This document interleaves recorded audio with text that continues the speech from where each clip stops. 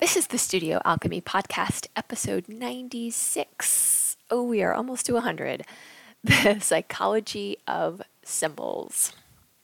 Our quote of the day was said by Parmenides. Nothing comes from nothing. Hello, everyone.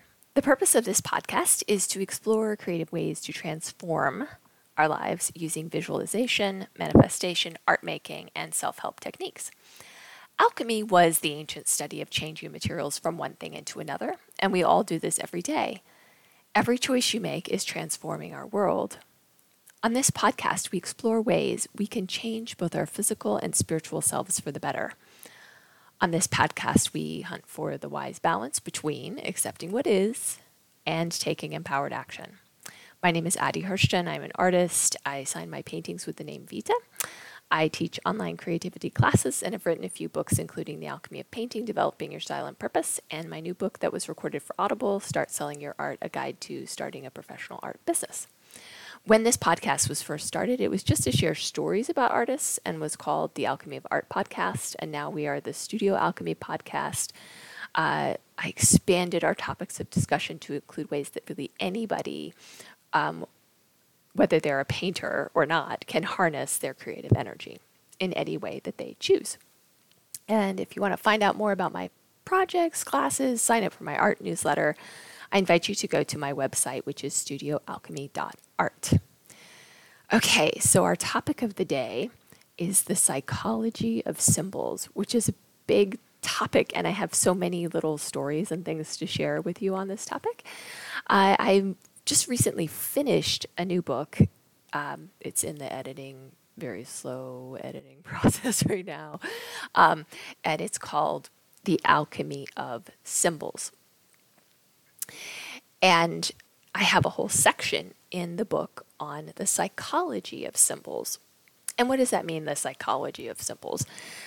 Well, as an artist, I have over the years been drawn to certain symbols in my life, things I wanted to recreate in my artwork.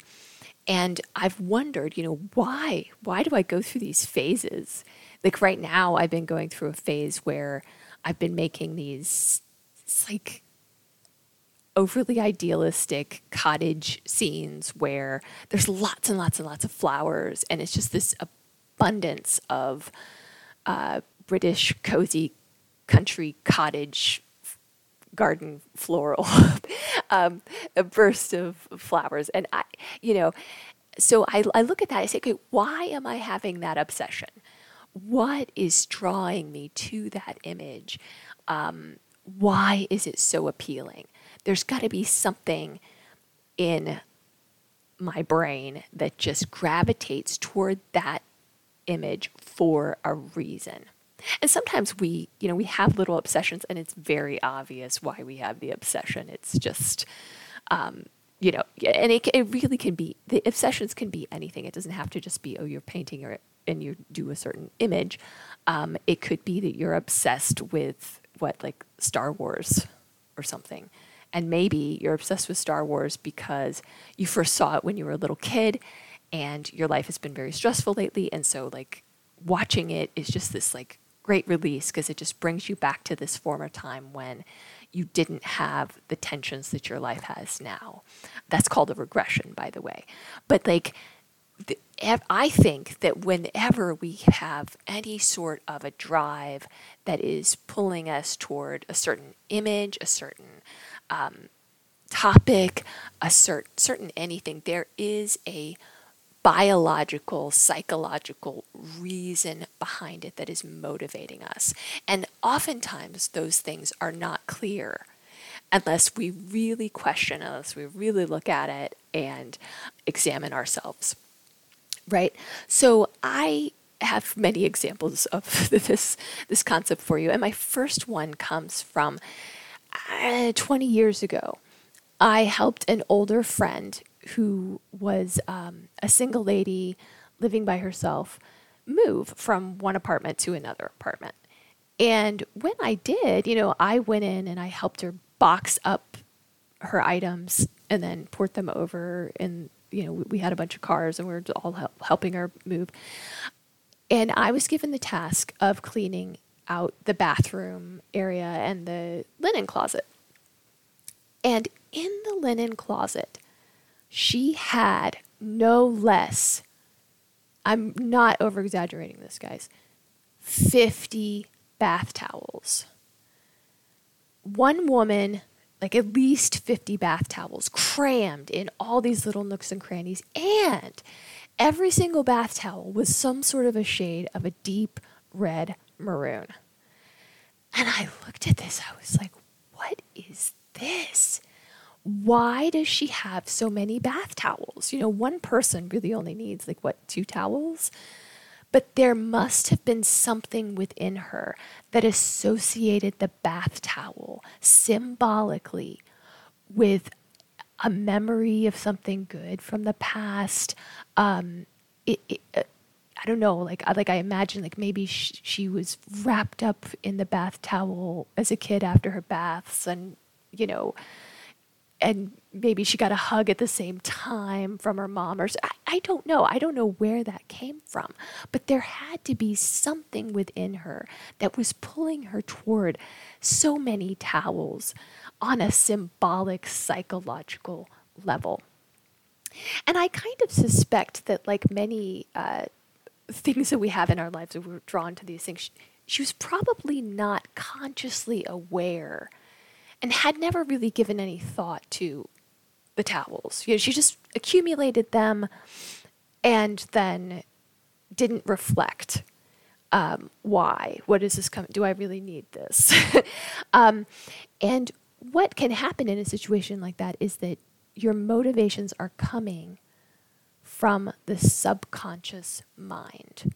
So we have the conscious mind. That's the mind, everything is going on in your mind that you are aware of. You are aware of where you are sitting right now and what you had for lunch, and you know the basic things that are going on in your life, and you understand a lot of what's causing your feelings for this, that, or the other. Yes, but then underneath the surface, there is the subconscious mind, and the subconscious mind can be more instinctual. It can pull us in directions that we aren't really aware of fully. So Carl Jung said, and Carl Jung, the psychologist, he wrote a lot about the subconscious mind, and so did Freud. He said, until you make your subconscious conscious, it will direct you and you will call it fate. So what is he saying here? He's saying, if you want to be healthy and you want to be fully aware of why you are doing things, you need to attempt to uncover the things that are going on in your subconscious mind so that you can truly understand yourself better. And the idea also, I want to say, is that the subconscious mind is huge. It's vast. That people love to have, there's an illustration of an iceberg, and the iceberg is the mind, and the conscious mind is this teeny tiny little part at the top that we can see, the iceberg that's above the water, but then below the water is this huge, vast lump of ice, and that is the subconscious mind. Sub meaning below, of course, in Latin, so the subconscious mind is below the surface. It's big, it's vast, it's pushing you, and you aren't aware of it, and that's kind of scary sometimes, but I do think that if you take the time to examine all of the symbolic things that are going on in your life, you can uncover a lot.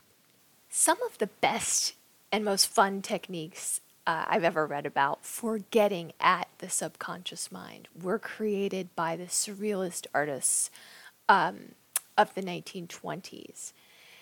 And the surrealists, they were reading the work of Jung and Freud, and they said, oh, we want to get at the subconscious mind. How can we do it? And they developed this series of techniques, a lot of which are automatic. So automatic writing, automatic drawing, and then they created all these really fun games. And the idea is that you sit down and you automatically write. You don't plan, you just write and write and write and write. Or you draw and draw and draw and then just see what emerges and see what happens. Because if we don't plan, then our conscious mind, or, the superego, and, seeing all these psychological terms, but like your more refined mind will shut down because you are just instinctually working with the art form of drawing or the art form of writing. Salvador Dali wrote a great book that's really hilariously funny. It's called 50 Secrets of Magic Craftsmanship. And in it, he shares like some of his most famous techniques of how to get to the subconscious mind and then get ideas for artwork. So for example, his most famous one was, he said, okay, take a key and put it in your hand, and then you fall asleep. So you slowly fall asleep, and then when you have almost fallen asleep, your hand will relax, and then you'll drop the key, and then you wake up, and then you write down whatever you had been thinking and dreaming about at that moment. So you're allowing the mind to relax, and then wake it up right as it's about to really hit that dream state, and then pull from that. Let me give you more examples. So let's see. I mean, of my students' artwork, like I've had so many students gravitate towards, like I had one guy who, he did only paintings of mountains. Mountain scene after mountain scene after mountain scene after mountain scene. And I don't know why. Why did he do that?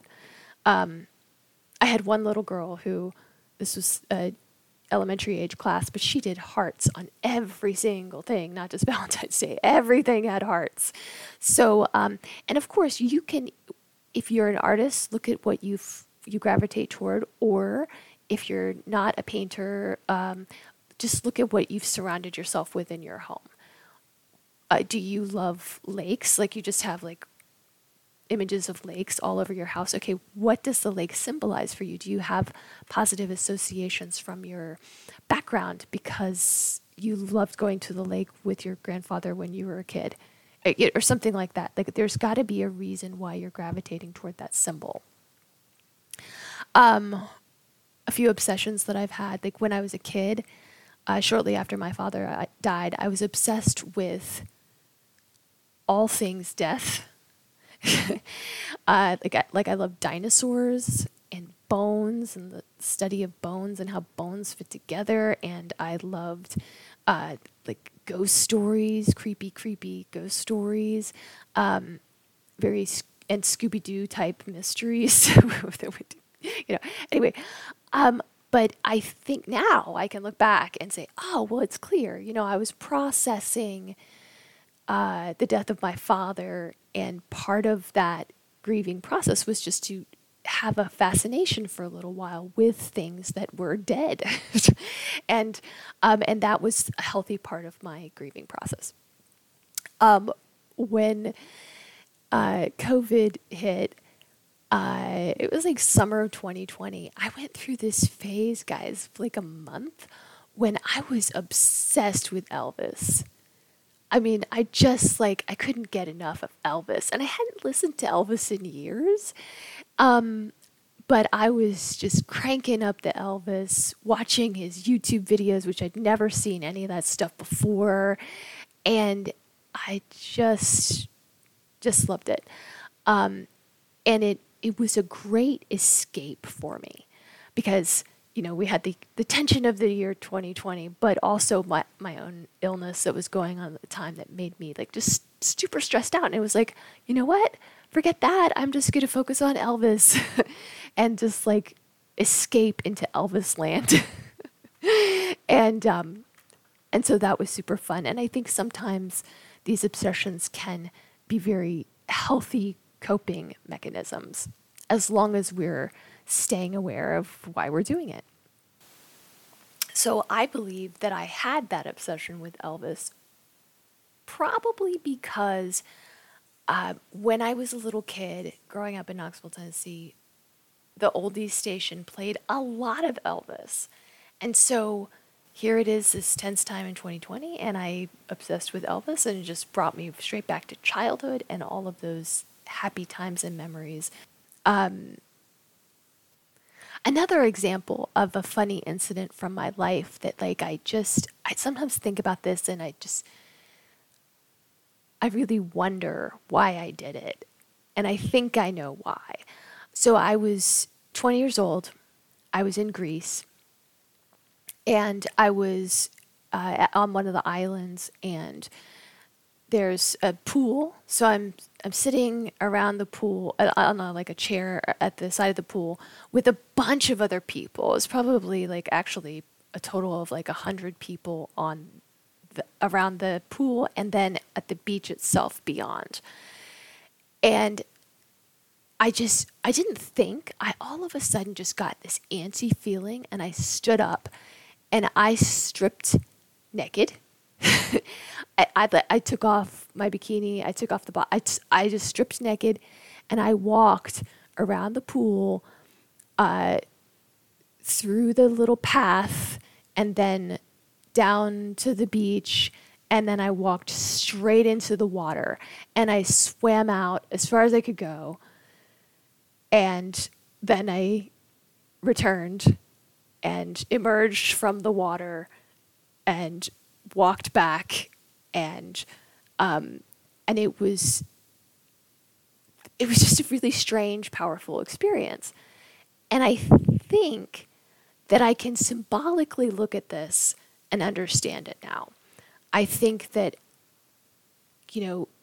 maybe the ocean represented life, sensuality, sexuality, jumping into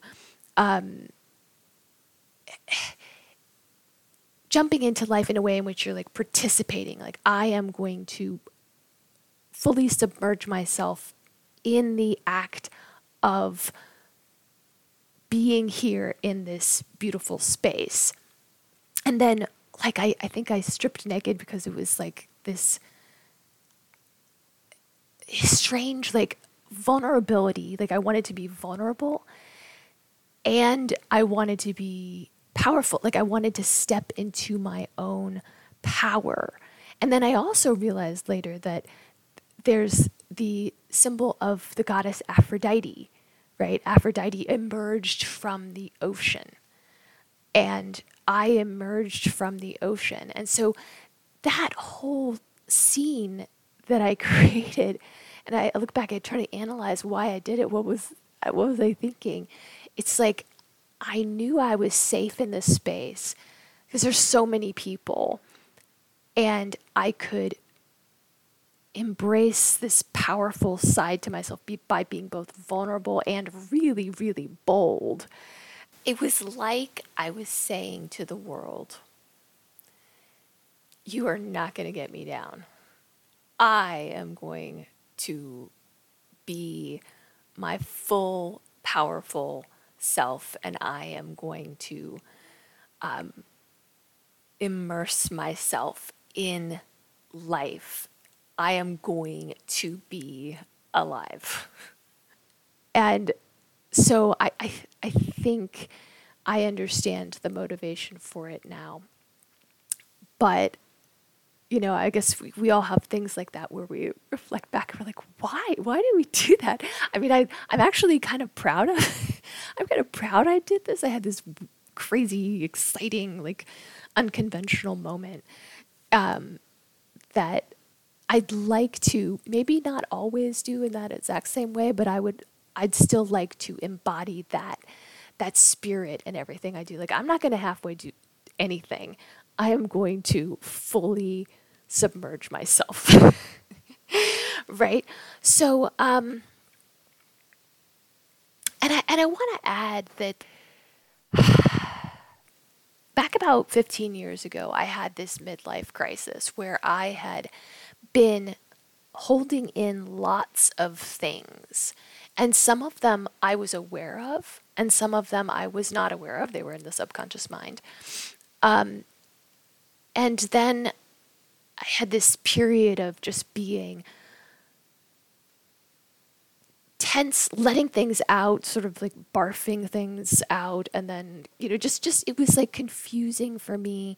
And I just look back at that time and I think if I had been better at having these skills of looking to all of the things I was doing and analyzing them on a symbolic level, then I would have learned more about myself and I would have not had that repressed time. And gosh, it's funny. I go through these periods where like I don't think about that time for like a year or two. And then all of a sudden for a week, I'm like thinking about it again and reprocessing all of the problems and stuff that I discovered about myself during my midlife crisis. And each time like I come back to it, I feel like I understand it a little bit better. Like the distance of time, time healing all wounds, I can more clearly see them since I have processed things over the years, and I'm constantly processing everything as much as I can so I can just try to understand myself and get wiser and smarter and enjoy life more. But like it's interesting just, for some reason, it's one of those like, oh, I was reminded of this and then I was reminded of that. And then the past couple weeks have been like just rethinking about those problems that I had during that time. And the last episode was part of that too, that whole silence thing. It's like, I just feel that I have healed so much because I've learned to let go of the silence and to find my voice. And I've learned to really examine myself and question why I am motivated to do things. And so I'm really thankful that I had the courage to start doing this process of looking at these things that I do and questioning them and coming out the other side of it more self-aware. So here's another great example. About maybe this was like 10, 11 years ago, something like that. I created a series of paintings that were all of people, and they were people interacting. So there's always at least two people in the painting, and they are embracing in some fashion, okay? And a lot of these I did in like these brown tones, the real earthy burnt sienna and creams. And I thought that they were super romantic. Like a lot of them, I just thought they were kind of sexy, right? But then I had this epiphany. Like 2 years later, I looked back at several of them that were on the wall, and I realized, holy crap, in every single picture, I had the woman down below looking up adoringly at a man who is sort of looking away, aloof and uncaring. And I thought, oh my God, the way I have put these people in the picture symbolically shows how I viewed relationships because of several key relationships in my life that had that dynamic where I was just like adoring.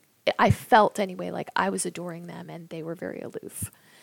And then I realized, you know what? I don't want that in my life. I want to have an equal relationship where we're really on the same plane and we authentically want to spend time together. Nobody's aloof or uncaring. We are both into this at an equal level. And so then I started making paintings where the people are the same size and they are right at eye level with each other and they are both looking adoringly at each other as that dynamic. It's just trying to reinforce what I want and then just convincing myself, you know what, I know this is possible. I've had it before. It's just like that was like so prevalent in certain experiences that it just dominated the way I viewed what was possible in relationships. And so So again, here we can look at what we've done and say, aha, I can learn from this. There are several books that I want to recommend if you love this topic, and they're both about symbols and evolutionary psychology. So there's one book that's by Anjan Chatterjee. It's called The Aesthetic Brain, How We Evolve to Desire Beauty and Enjoy Art. And aesthetics, of course, is the study of the beautiful. Like, why do we think certain things are beautiful and other things are ugly? So that book and Dennis Dutton's book, The Art Instinct, Beauty, Pleasure, and Human Evolution, both of these books are looking at the psychology of the beautiful and artwork, why we are drawn to certain images, why we see certain things as beautiful, and they are trying to analyze it from the standpoint of an evolutionary biologist.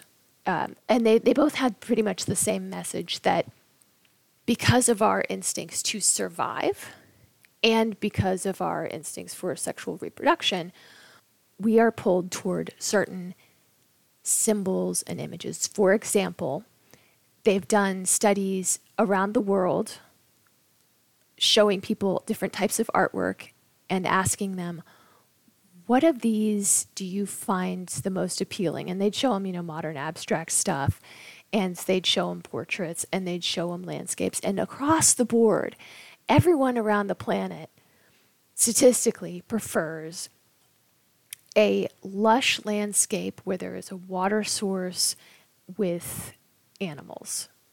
And the reason, Dennis Dutton says, well, the reason is because we want to survive, and in order to survive, we need to be in an environment that can support us, that has fruit, vegetables, animals that we can eat.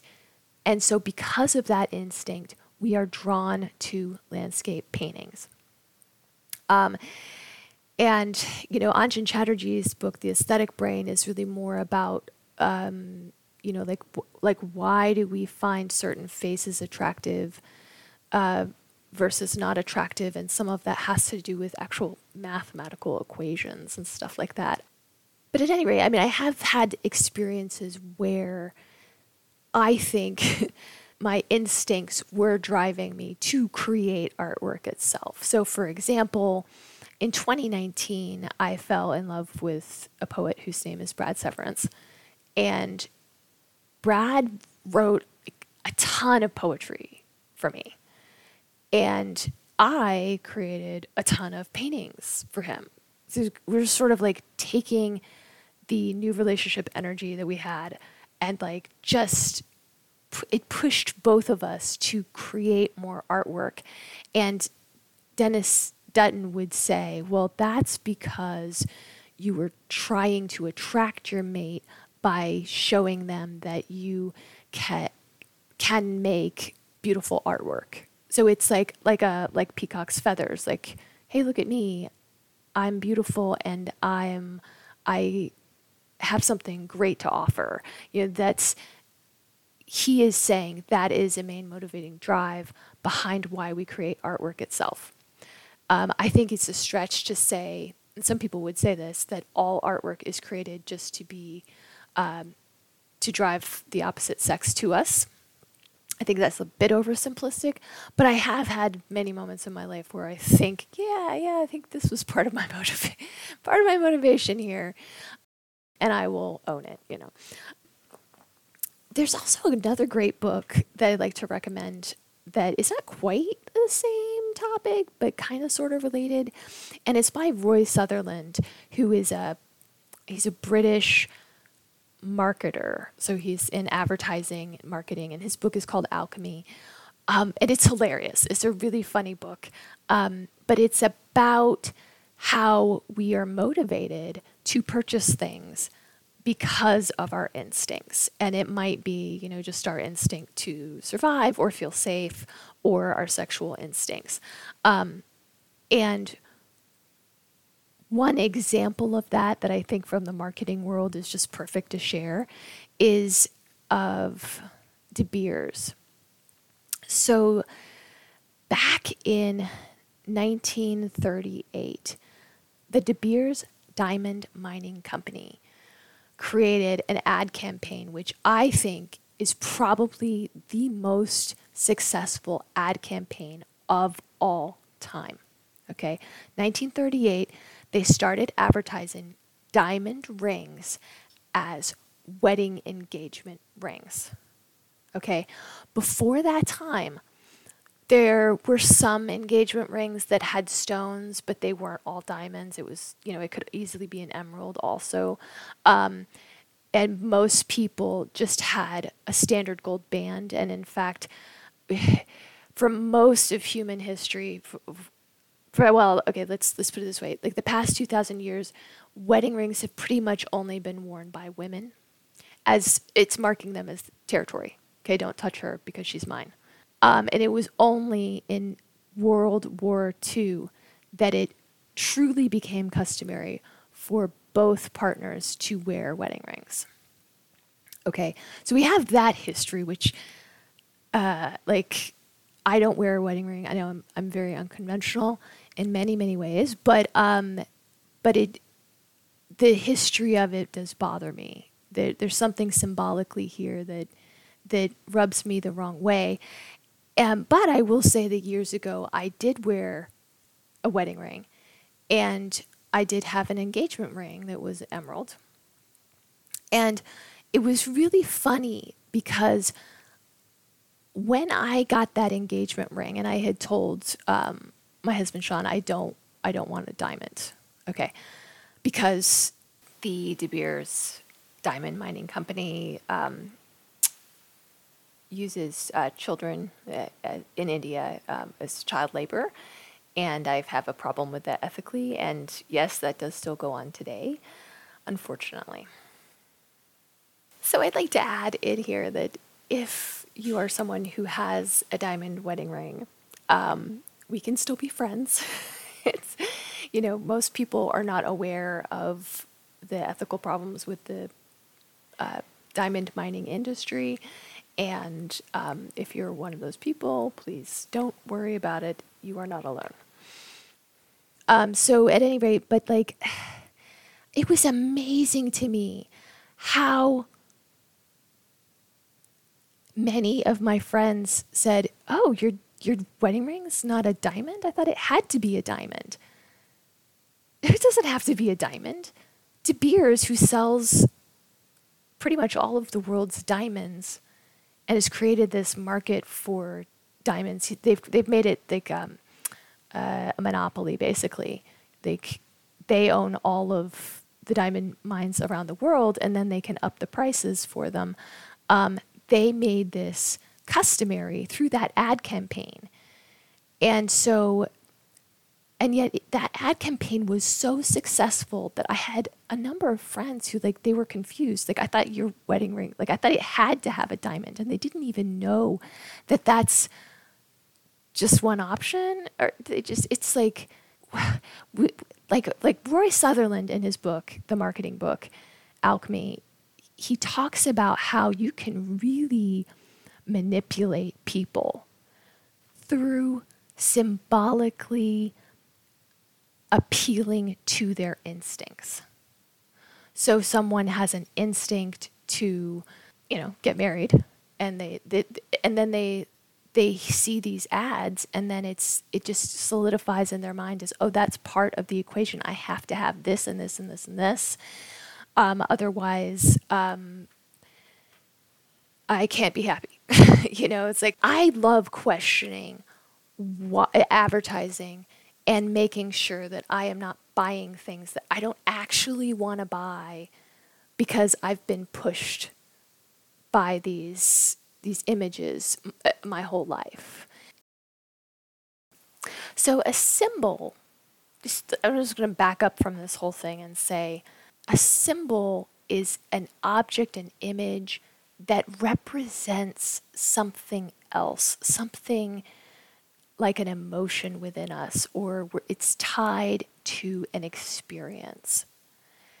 And it's my hope that if I can uncover the truth of why I'm motivated, why I'm drawn to certain symbols, I can heal old wounds. I can be empowered and not be manipulated by ad campaigns. um, and, and I can just personally grow. And my final little story for you comes from ancient Greece.